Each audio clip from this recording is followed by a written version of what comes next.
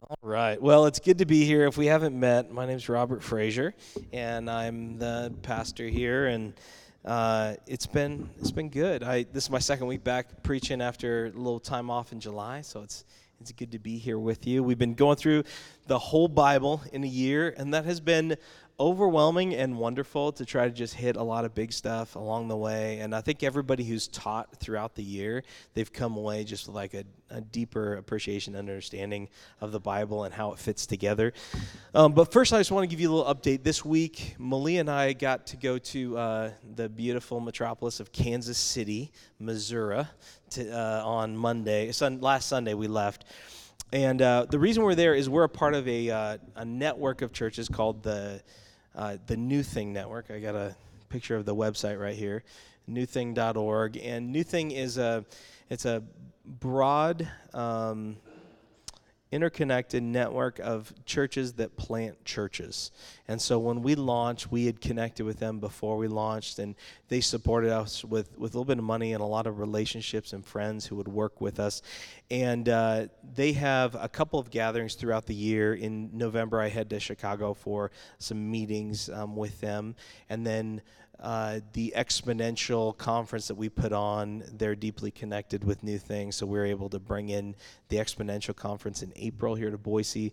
And then during the summer, we meet up in August, and it's a group of people who lead networks and movements of churches who are planting churches. And Malia and I got to go for the second time this year, and it was wonderful.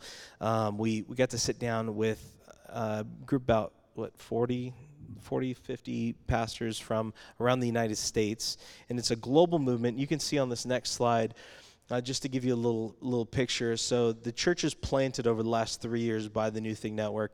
In 2016, it was 476. In 2017, it was 509, and in 2018, it was almost 600 churches planted globally as a part of the New Thing Network. And our belief is that healthy things grow and multiply.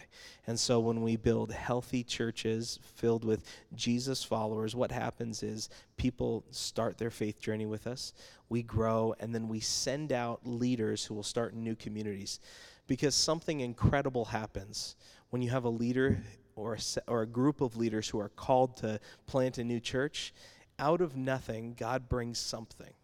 So Redemption Hill, 3 years ago, it was an idea in our heads and a few friends who were getting together to pray.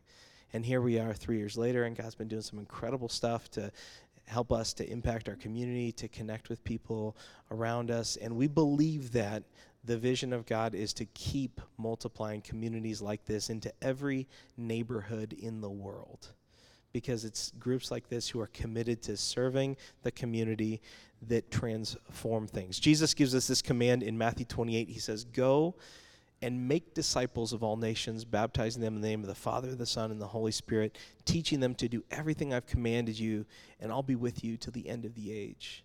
And that was the commissioning to his disciples to go. And as they go, they're not to plant churches. Planting churches is a byproduct of making disciples. Our call is to help people learn to walk in the way of Jesus, to learn what Jesus said, what he did, and how to do our lives the same way as Jesus, to be transformed by the good news that we are accepted by God because of what he did for us, and then to join him in that. And the gospel and this church planting thing is important, not just because it's good to have a new little church on every neighborhood corner. It's not just because we want to be an organization that's growing rather than dying. We plant churches because the gospel is transformational. Many of you have experienced that. When you started to follow in the way of Jesus, your life was transformed. All of a sudden, instead of being drawn to destruction and chaos and your life being broken in every way possible, little parts of your life start to be restored. Your heart starts to find healing and hope for a better day tomorrow. All of a sudden, the relationships around you and your family start to be transformed because the gospel is bringing love and forgiveness and grace and hope into a relationship that didn't have it before. And in our neighborhoods, when people start to walk in the way of Jesus, our neighborhoods are transformed, and the gospel works. Jesus says it works like yeast. That's how he describes his kingdom, is it's like yeast, and And if you have ever done, made bread or made beer, you know that yeast works its way into every part and every crevice. Anywhere where there's some carbohydrates to consume, the yeast will grow and move. And that's what happens with the kingdom of God is since the beginning of the Jesus movement, it has been moving and growing and finding its way into every neighborhood and soul and person on the planet. And we're part of this global movement that's happening. So I just want to give you a little insight into what we're connected with. And here locally, we've been building a network called the City Network, and it's a group of 30 or 40 churches who are committed together to try to plant 200 churches in our valley. And actually, one of them is Gathering 208. This is Karen. You can just raise your hand. She just moved here from South Dakota with a team at Gathering 208 to plant this winter, right? This January? Next spring. Okay, so they're in the process. Make sure to say hi to her, and we want to be supportive of every church planter that comes into town and help them along. So make sure to connect with her. Few ways that you can help. I know I'm kind of talking big, and there's this literally a worldwide movement of thousands of churches that you're a part of. What does it look like for us to be a part of that? The first thing you can do, and the best thing you can do to transform our world, is to learn to walk in the way of Jesus deeper and better. Every part of your life that's transformed by the gospel brings life into the world. And so it starts really locally with you. Start to live your life in a way that's connected with people who are far from God. Have dinners, have events, do fun stuff with your kids. Go volunteer at your kids' school, not because they guilted you into it, but because there's people there who need Jesus. Go to Friday Park Days and meet moms and families who are wanting to connect and get in a relationship. Live connected with people far from God, because that's the only way that the gospel works into their lives. Is this a contact sport? You got to get up close for the gospel to transform lives. So live connected with people who are far from God. We're learning together to share the story of God and to share our own testimonies of how God has transformed our lives. So that's the simplest way you can share the hope of the gospel, is just tell people, you know what? I was lost and I was broken, and now I'm finding healing and restoration in God. It's a 2-part story. I was this, now I'm this, and I'm finding life in Jesus, and do you want to hang out with me as I do that? It's a pretty simple invitation, and we just need to do that over and over again. And then there's a second part to that, and that's that we're going to be multiplying our community and sending people to go lead new communities. And so all of us have a part to play in that. All of you have a role to play, from putting on church and doing Sunday morning and our tech and our worship and our kids and our hospitality. You need to know that stuff so that you're good at taking care of and doing this family and community life, but also you need to learn to be a great leader. You need to learn to make disciples. You need to learn to follow in the way of Jesus in such a way that your life is something that we want to multiply into other people. So I want to challenge you. Now's the time. The world needs you to lean in and be the follower of Jesus that you were made to be. All right? Sound good? Let's do it. All right. Great. All right, so that's it as far as the announcements portion of the sermon. One last thing, we're going to have baptisms at our community camp out over Labor Day. So if you've never been baptized before, or if your kids are wanting to be baptized, just let me know and we'll have some conversations and get ready for it. But it's always a beautiful time in our community. It's what we do to signify that we've become a part of God's family. We join in by dunking ourselves in water like we're getting born again, literally, into a new family. That's the picture we're supposed to have. So come join us for that. All right. Now, we're in Jeremiah. Jeremiah is one of the prophets who was right at the end of Israel's. So Israel had just been taken over by the Babylonian kingdom, the northern kingdom, and the southern kingdom was still intact. And Jeremiah was one of the last prophets to the southern kingdom and to the world. And so we're going to watch the Bible Project video just to give an overview.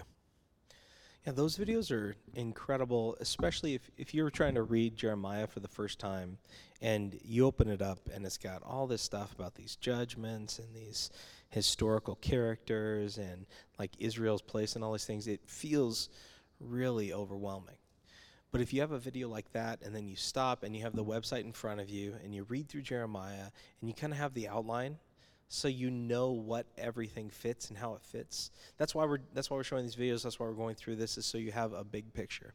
Now that we have the big picture of the video and the major theme of Jeremiah, which is that God is working towards the promises he made, this forever covenant with the family of Abraham, that all nations will be blessed through them, even when they're unfaithful to God. And if they want to experience the blessing of being a part of God's thing, then they should not rebel and they should stay in alignment with God. But Israel obviously fails over and over again. Jeremiah has kind of a particular place, and I want to dive into the beginning of Jeremiah's life, because as a prophet, he has a terrible, terrible job. Okay? Who likes the idea of being a prophet to a nation? Anybody? It's a terrible job. Just ask anybody who's ever written anything about politics. Like, you will literally get just every bit of hate mail that you can imagine from both sides if you speak prophetically, because our world is opposed to God. And so when you speak for God and the world around you is opposed to God, what happens? Well, they kill the messenger. Like, that's the natural thing.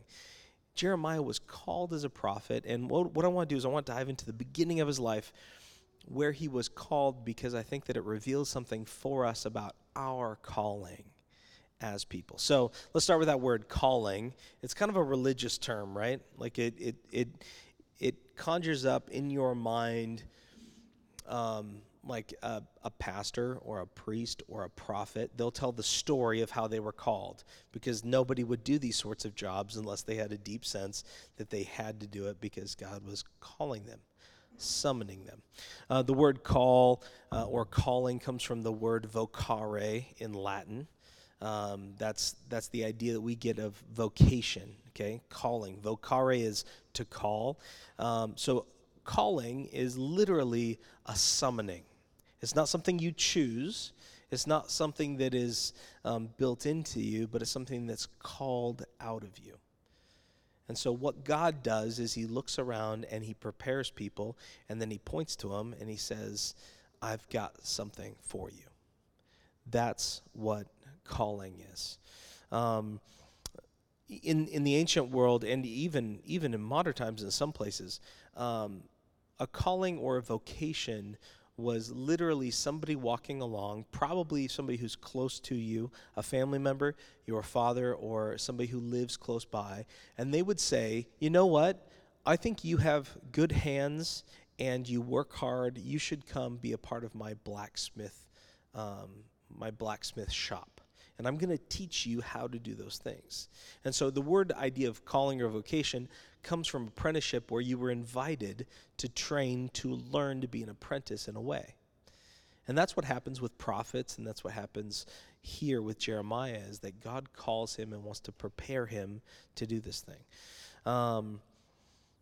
Now we've turned calling into kind of this mystical, magical, perfect journey of discovering our true selves. Like when someone says, I found my calling, what are they saying?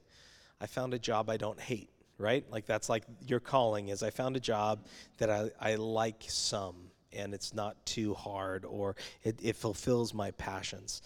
But really, the way we think about calling is kind of this like narcissism. It's not about the function of the job, but it's like this radical individualism of, we see ourselves and our work as self-expression. Do you guys think about your work as an expression of who you are, as an extension of who you are? And so we think of our work and our job as, I need to find a calling that reflects how I see myself. Does this sound familiar? This is the way most people think. This is the way most young adults especially think, until they have their first job and they realize how hard it is to find a place where you get paid to do the things you like to do, because no one wants to pay you to do the things you like to do. It's a weird conundrum we all have, right? But we've kind of turned into this thing where, rather than spend our energy for economic and social good, we look for opportunities to express ourselves in ways that show our values. And ultimately, you might hear this, and I was reminded of it at our New Thing gathering this week, but they said this, actually Larry Osborne said this line. He said, opportunities are temptations in disguise, and potential is a cruel mistress. And here's what he meant by that. When you think about reaching your potential, what you're thinking about is you want to maximize you being the very best you can be at something. And what's that really about? It's about you. It's about you getting, it's kind of built on Maslow's kind of self-actualization philosophy, that the highest good we can do is to become our highest version of ourselves. That's the philosophy of our world. And Dad and I were talking yesterday about this transhumanism that has been born out of Silicon Valley, which literally believes that if we continue to incrementally increase how we use technology and how we live as human beings, then eventually we will achieve some sort of humanism that's beyond these bodies, that are immortal. And we can discover ways of existing beyond this life and this body. Have you heard this philosophy? It's Mark Zuckerberg and the whole crew, that's what they're working towards, is this sort of ultimate human reality. That's how we think about work, but that sort of potential is a cruel mistress because it will never leave you satisfied. And opportunities come along, and we think that every opportunity is something that we have to grab because we don't know when the next opportunity is coming. And so we think that our calling is whatever comes along. We think that our calling is whatever's in front of us because we are afraid of what could come next. Now, all of us want good work. We want to spend our lives in things that matter. We want to spend our lives in things that create well-being and provides for us and our family. That's not new, but demanding that our jobs be lucrative, enjoyable, and meaningful and altruistic is an unreasonable demand for a job, okay? In case you're holding out for that, there's literally no job that's going to give you all four of those things. We get paid to do stuff that's not enjoyable. And even in a job, I have a friend who has a PhD in human resources, which sounds like the worst thing in the world to me, but he has a PhD in human resources. He was telling me that the best job fit of any job you'll find, you will have a good job fit 80% of the time.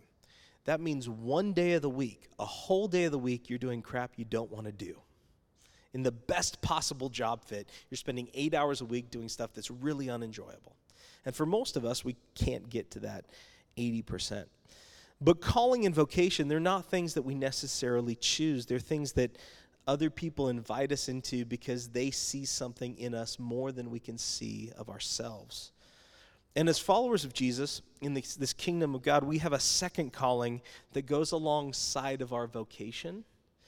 And it's a particular calling that has many, many different expressions. And we see language in the work of Jeremiah's calling. So if you can turn to chapter 1 of Jeremiah, that's where we're going to be for most of today. In verse 4, it says this: "Now the word of the Lord came to me, saying, Before I formed you in the womb, I knew you. And before you were born, I consecrated you. I appointed you a prophet to the nations." Now Jeremiah is saying that the word of the Lord came to him and told him that he was chosen from before he was born to have a particular role and have a particular thing that God has for him. Now what we see in David and in Isaiah as well is that this is not something that is strictly for Jeremiah, but God has been purposing and preparing each of us for his work from the beginning of time. And as he creates us in our mother's wombs, he is setting the stage for the things that he has made us for. So like Jeremiah, we all have callings from God. And our work is then to discover these callings. Our job is to learn the way of Jesus and to lean into our callings with our gifts and discover along the way with the help of others what our assignment is in God's family work. We have a family business. We all have a role to play. And our job is to ask God and other people to help us discover where we fit best. Not where we can be actualized, but where God can use us in the way he's set us aside to be used. Now often, and I hear this from people time to time where they say, you know what, I'm not really living out of my strengths. That's the way people say it. What they're saying is that they don't like their assignment. They don't like the job that they have, or they feel like there's something more important that they should be doing. They have leadership skills.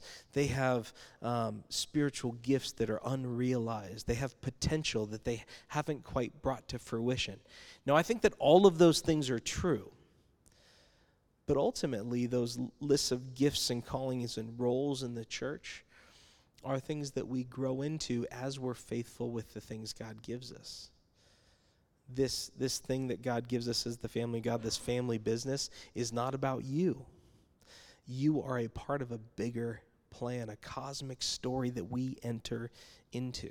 So these lists, there's some leadership gifts in the church. We've read through Ephesians 4 many times. The apostle, prophet, evangelist, shepherd, and teacher.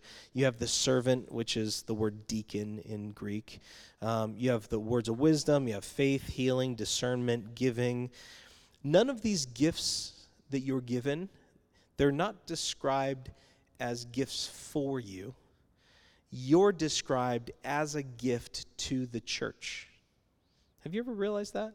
You read Ephesians 4, it says, God gave some to be apostles, prophets, evangelists, shepherds, and teachers for the building up of the saints.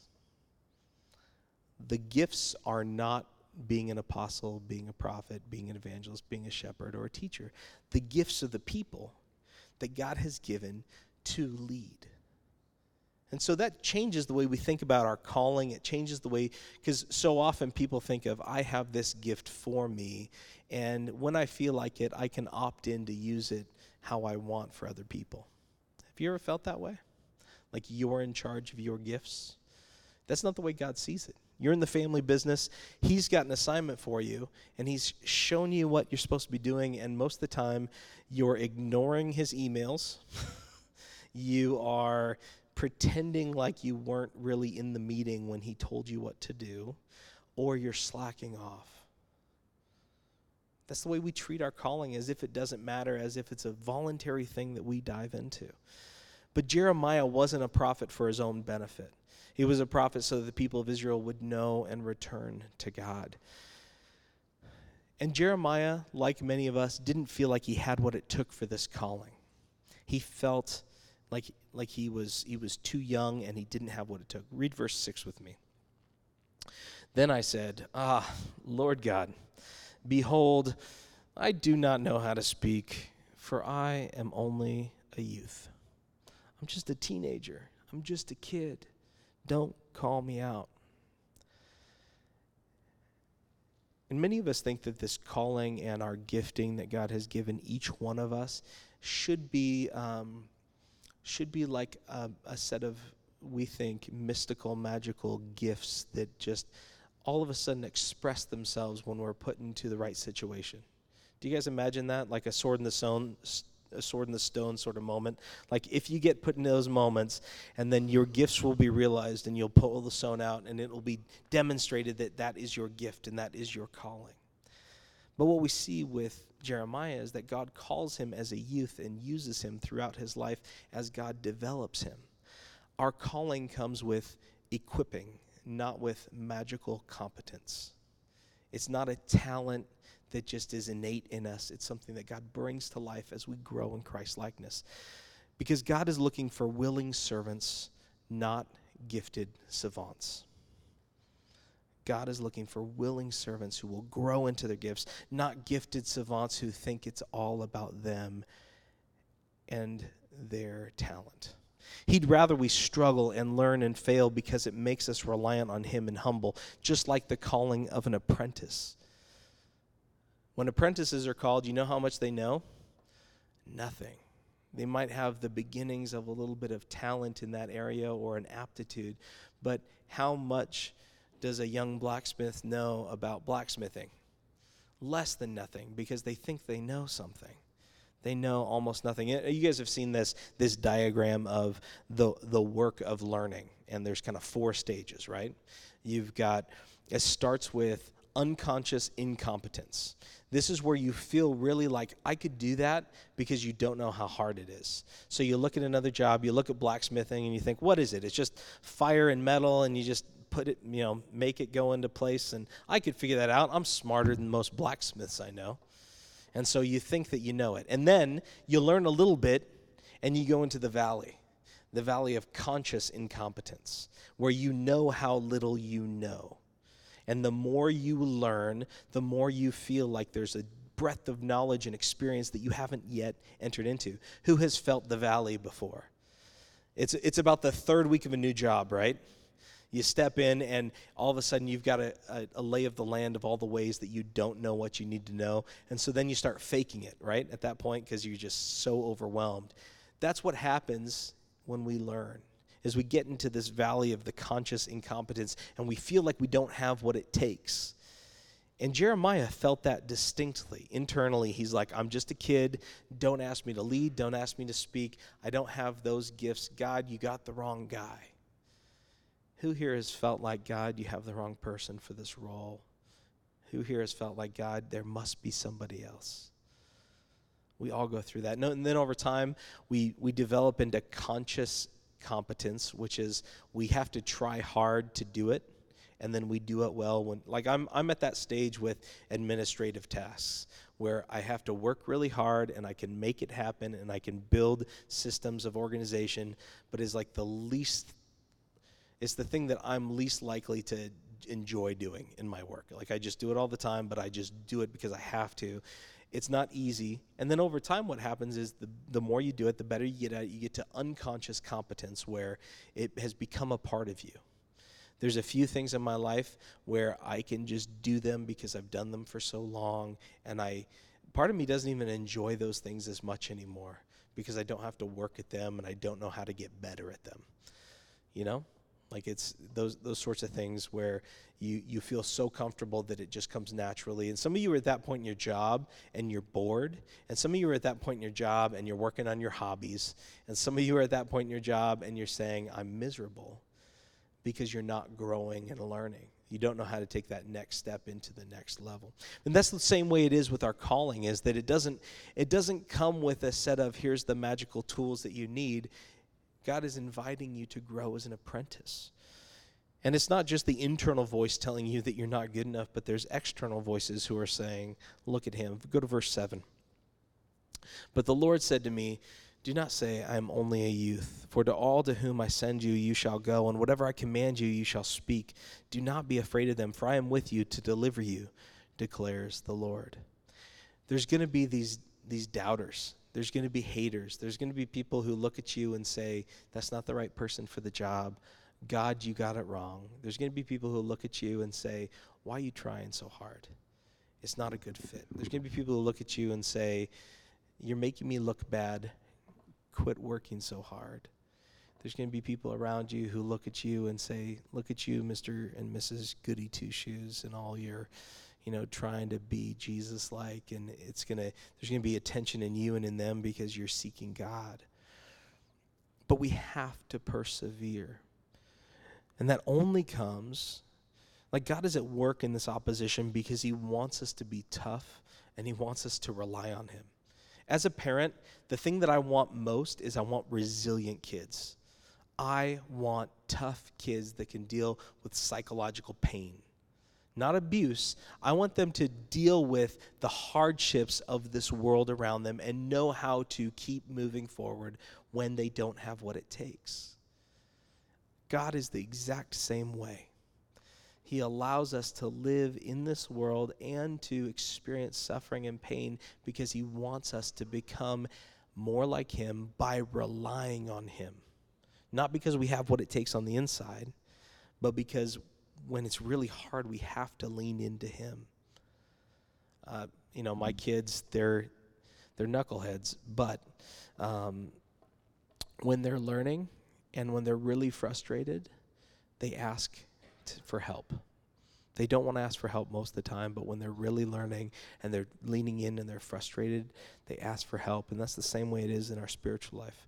And for Jeremiah, he was supposed to speak with authority from God to the people as a young person, and he thought that his authority should be in his position, that if he's made the high priest or if he's given a position of ruling, then people will have to listen to him. And we kind of imagine that prophets, that prophets were like given a position of prominence in ancient Israel. Do you kind of imagine that like they had like an office that they went and worked at, and that people would come to them and ask for prophecy? But that wasn't the way it worked, okay? Prophets were basically on the outside, and only by the authority of God's word. It's not the position, and it's not their own moral authority, but the power comes from God and his words. It comes from the Father. And so we don't rely on human power systems to make things happen in God's kingdom. We don't rely on the way of this world and manipulation and coercion and money and intimidation to get what we want. Jeremiah was a little kid, a skinny little kid, and he'd stand up and say, "Thus says the Lord." And it wasn't because he was powerful, and it wasn't because he was rich, and it wasn't because he was old and wise, but all he had was, "This is what God told me." And I think that too often when we think about our calling, we think that it has to be because we're great at something, that we get to make an impact. Like, people are going to come to Christ because I got really good at sharing my story, and people are going to be transformed in our neighborhood because, like, I've been reading a great book about how to be a good neighbor. And we think that if we learn these skills, then like the world around us is going to be transformed because we've got great technology.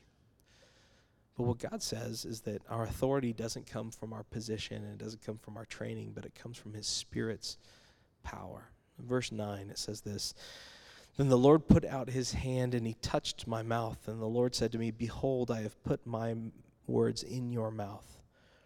See, I have set you this day over nations and over kingdoms, to pluck you up and to break down, to destroy and to overthrow, to build and to plant." Jeremiah, by his words, would speak out God's plans. And they weren't going to come to life because Jeremiah spoke them. They were going to come to be because God had purposed them. And so he's just learning to play his part in the story. Who here thinks, you don't have to raise your hand, I know it's all of you. Who here thinks that you're the hero of your story? That's the way we all read our lives, is that this story is about me. And I'm the hero, and I'm on the hero's journey or the hero's quest, or I'm on the journey of self-discovery. But ultimately, this story is about a different hero and a different king. And we all have parts to play in this larger story. And Jeremiah fundamentally understood that he had a bit part to play. God's word is so powerful that even when it is words of destruction, it is good news to those who want God and who want repentance and who want to learn his way. The destruction that comes with disobeying him is good news because they know how to enter into a relationship with him. Every threat that God gives the people is, hey, if you keep going down this road, there's going to be destruction. So quit it and come back to me, and I will bless you. Every single prophecy comes with that sort of a promise that this is what's going to happen because you're so hard-hearted, but if you return to me, I will care for you and I'll bless you. God's words are so powerful that if we want to please God, we just speak those words. Whoever we speak to, we do it boldly, knowing that we don't live for their approval. Jeremiah was loving people by not living to please them. He was loving the nation by speaking judgment over them. He was loving them by being a herald of coming disaster so that they could avoid the pain that was coming. There's a young guy I've been working with for a couple years, and he's a knucklehead, and he makes bad decisions at every single turn. And I spent a lot of time with him last year, and he's been struggling with, in and out of jail and alcohol and drugs, and just been struggling. And I kept him around, and I had him help me work on my house last summer as we were doing an addition. And we'd hang out, we'd talk, we would joke around, and then every week we'd have a really hard conversation. And I'd say, buddy, you know what you're doing isn't going to bring life. You know what you're doing is going to lead to destruction. I don't need to tell you that. But I want you to know that I'm here for you when you're ready. We had a hard conversation basically every week all of last summer. And just this week I got an email from him saying, your words in those conversations told me that when I was ready, I could come back. And now he is. He's back in recovery. He's back pursuing God and has transformed his life. It's not by my power. It's not by my words, but I spoke truth and God's words did its work. That's what our call is.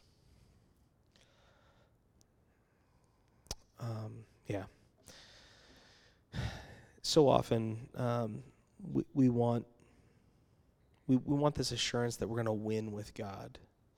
Like, do you want that assurance that like your life, like you're going to win, you're going to be on his team, and if you do stuff right, it's going to go well, and things are going to be okay?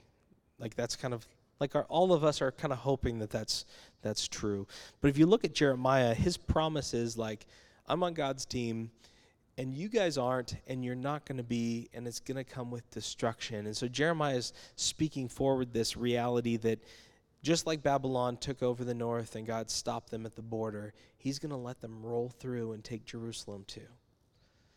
It's only a matter of time. It's about a 20, 30-year time frame between the time he starts saying it and the time that happens. And then he has to live through it.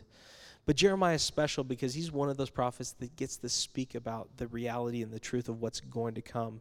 He sees Babylon coming along, but he also sees that God is going to withhold all of his judgment because he has a plan. He still has a plan for Israel to play in his story, even when they're not a part of what he's up to. In chapter 31, verse 1, we get a little glimpse of what's coming ahead. It says, "At that time, declares the Lord, I will be the God of all the clans of Israel, and they shall be my people. Thus says the Lord, the people who survived the sword found grace in the wilderness. When Israel sought for rest, the Lord appeared to him from far away. I have loved you with an everlasting love. Therefore, I have continued my faithfulness to you." We don't know what part we have to play and how it fits in this long scheme of things, but we know that it's an important part to play. Just like in the theater, in the big story of life, there are no small parts, just small actors. And if we lean into the parts that we have, if we don't like our parts, if we complain because we don't get to choose our assignments, we can sit out and we can sulk like a child, or we can take up our place in this bigger story, our small place in this giant cosmic story that's being written as we speak. And we can see our callings not about us, but about what God's doing. And one thing that I find comforting about that is that this is not just about our work, but it's about our place and understanding our suffering, the hard things that come along. That God has a plan and a purpose for us in the hard times and in the pain that we have. Jeremiah, he's known as the lamenting prophet or the crying prophet because throughout both Lamentations and Jeremiah, he would just pour out his pain and how hurt he was by the reality of what he was watching unfold. He's kind of like me when I'm watching across the room and I see my son making a very bad decision about the way he's standing precariously on top of the counter. And I'm like, Ike, stop. Just slowly sit down. And then he just leans forward, tumbles down, hits the stool on the way down, and hits the floor. And like Jeremiah is watching this unfold in Israel, right? Like he can see what's coming in the future, and he's just saying, stop, slow down, you're going the wrong way. And he's got to watch it slowly unfold into this thing. But the suffering that he sees is a part of God's plan to bring restoration. Until Israel is truly humbled, they won't be ready to receive the Messiah. As long as they think that this story, and Israel's problem throughout all of Scripture is that they think the story's about them. They think it's about their special place and their calling as God's anointed people. But they were always just meant to be the ones who would bring forth the Messiah, who would be a blessing to all the nations. And until they get that, until they're truly humbled and realize that God will let them be destroyed almost to oblivion because they think it's about them, then God can bring the Messiah that they're waiting for, because it won't come in the way that they expected. Jeremiah 31:31, it says this: "Behold, the days are coming, declares the Lord, when I will make a new covenant with the house of Israel and the house of Judah, not like the covenant that I made with their fathers on the day when I took them by the hand and bring them out of the land of Egypt. My covenant that they broke, though I was their husband, declares the Lord. For this is the covenant that I will make with the house of Israel after those days. I will put my law in them, and they will write it on their hearts." So at the beginning, we read Jeremiah has this, what one of our New Thing leaders calls an "I see in you" conversation. Have you ever had one of these conversations? Somebody that you know says, "Hey, you know what? I see in you something that you don't see." Maybe it's a gift, maybe it's a talent, maybe it's a struggle, maybe it's an issue, maybe it's an area of growth. And they come along and say, "I see in you." It's a challenge, it's an invitation for us to lean in alongside our work into the calling that God has for us. I've had a few of them along in my life. One of them was when I came back to faith. Somebody said, "I see in you brokenness, and I know how God can bring healing." And then along the way, somebody came along and said, "I see in you someone who can be a leader and someone who can help people discover life with God. I'm going to show you how to do it." And then they brought me under their wing.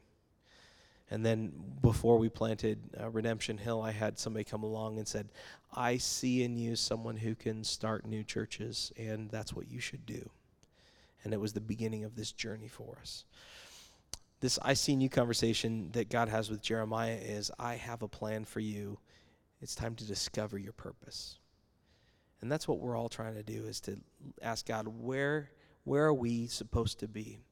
He wants to take our lives and he wants to hijack our lives for his kingdom. He doesn't want to give you another job, okay?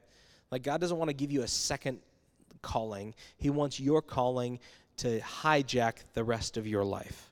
He wants to take your relationships from your work, and he wants to insert you there as a kingdom presence of wisdom and joy and patience and kindness and goodness and self-control. He wants to take your work life and use it to show people the life that he has for others. He wants to take your family and have you see it not as a burden, but an opportunity to love and to be loved like God loves us. He wants you to see your children not as something to get through or to survive, but as a calling to disciple and show them how to walk in the way of Jesus. He wants to take your neighborhood and your friendships, and he wants to use them for relationships and conversations where your gift and your story and your calling lead to transformed lives.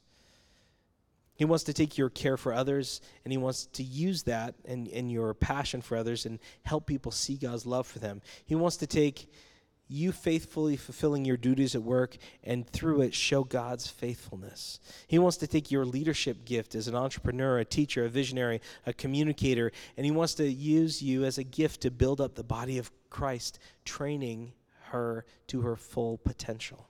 He wants to take your passion for justice. He wants to use it to bring about healing and restoration in a world that's desperate for good news. So where has God had those "I see in you" conversations with you? Where has he poked you and prodded you? Where, when a need comes up, do you feel burdened? Where do you see brokenness in the world and feel called to lean in? Where are you hiding from God and his calling in your life? It's probably bringing some stuff up in you as I talk about it. You're probably feeling some anxiety and some excitement and some confusion and some pain. Don't ignore that. Sit in it. Lean in and listen like Jeremiah did. You've got some number of days left. Some of you, it's a lot less than you realize. All of those days are his. Your body, your time, your life is his. And if we're missing out on what he's called us to, then we're just basically wasting this precious time that he's given us.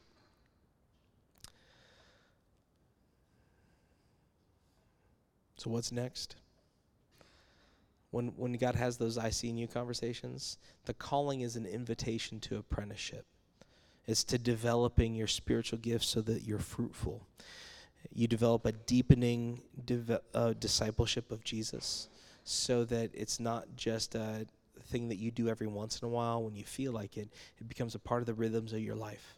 There's a few discipleship groups that are starting to be formed in our church, and if you're saying I need to lean in and grow, now's the time. Let me know, and we'll get you connected with one of those groups.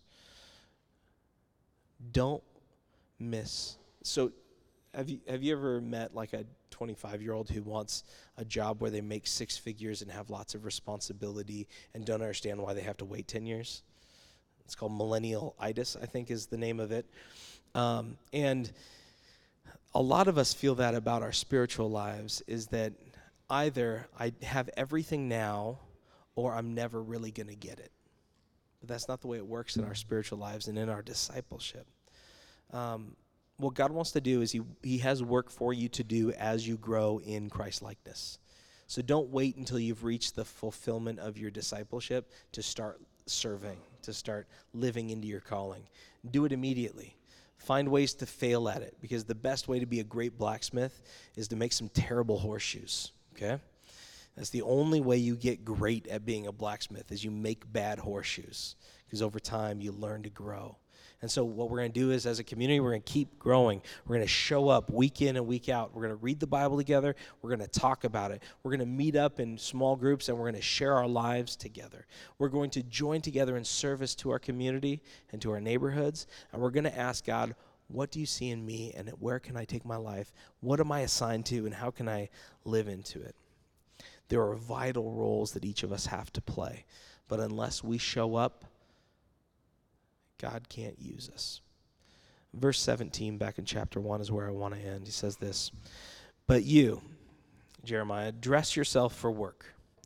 Arise and say to them everything I command you. Do not be dismayed by them, lest I dismay you before them." Now, I know that there's a popular book called Girl, Wash Your Face. I'm gonna have a new book called Boy, Dress Yourself for Work. This is the calling. Show up.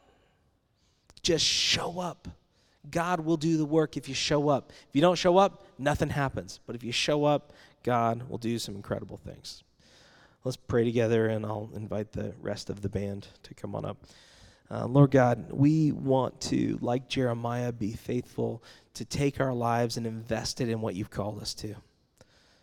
Help us to understand and be clear about what those things are and how to invest these hours and these times and these days of our lives for the gospel kingdom moving forward. God, take our fears and our anxiety and help us to trust you with them. Take the worries that we have and the hardships that we're experiencing and help us to see them as a part of your plan and ask, God, what are you doing right now in these moments? How are you entering into this suffering? What is this time for, and how can I be preparing for what's next? And what work do you have for me right now? Lord God, even if we're sad, let us be faithful like Jeremiah. In your name we pray. Amen.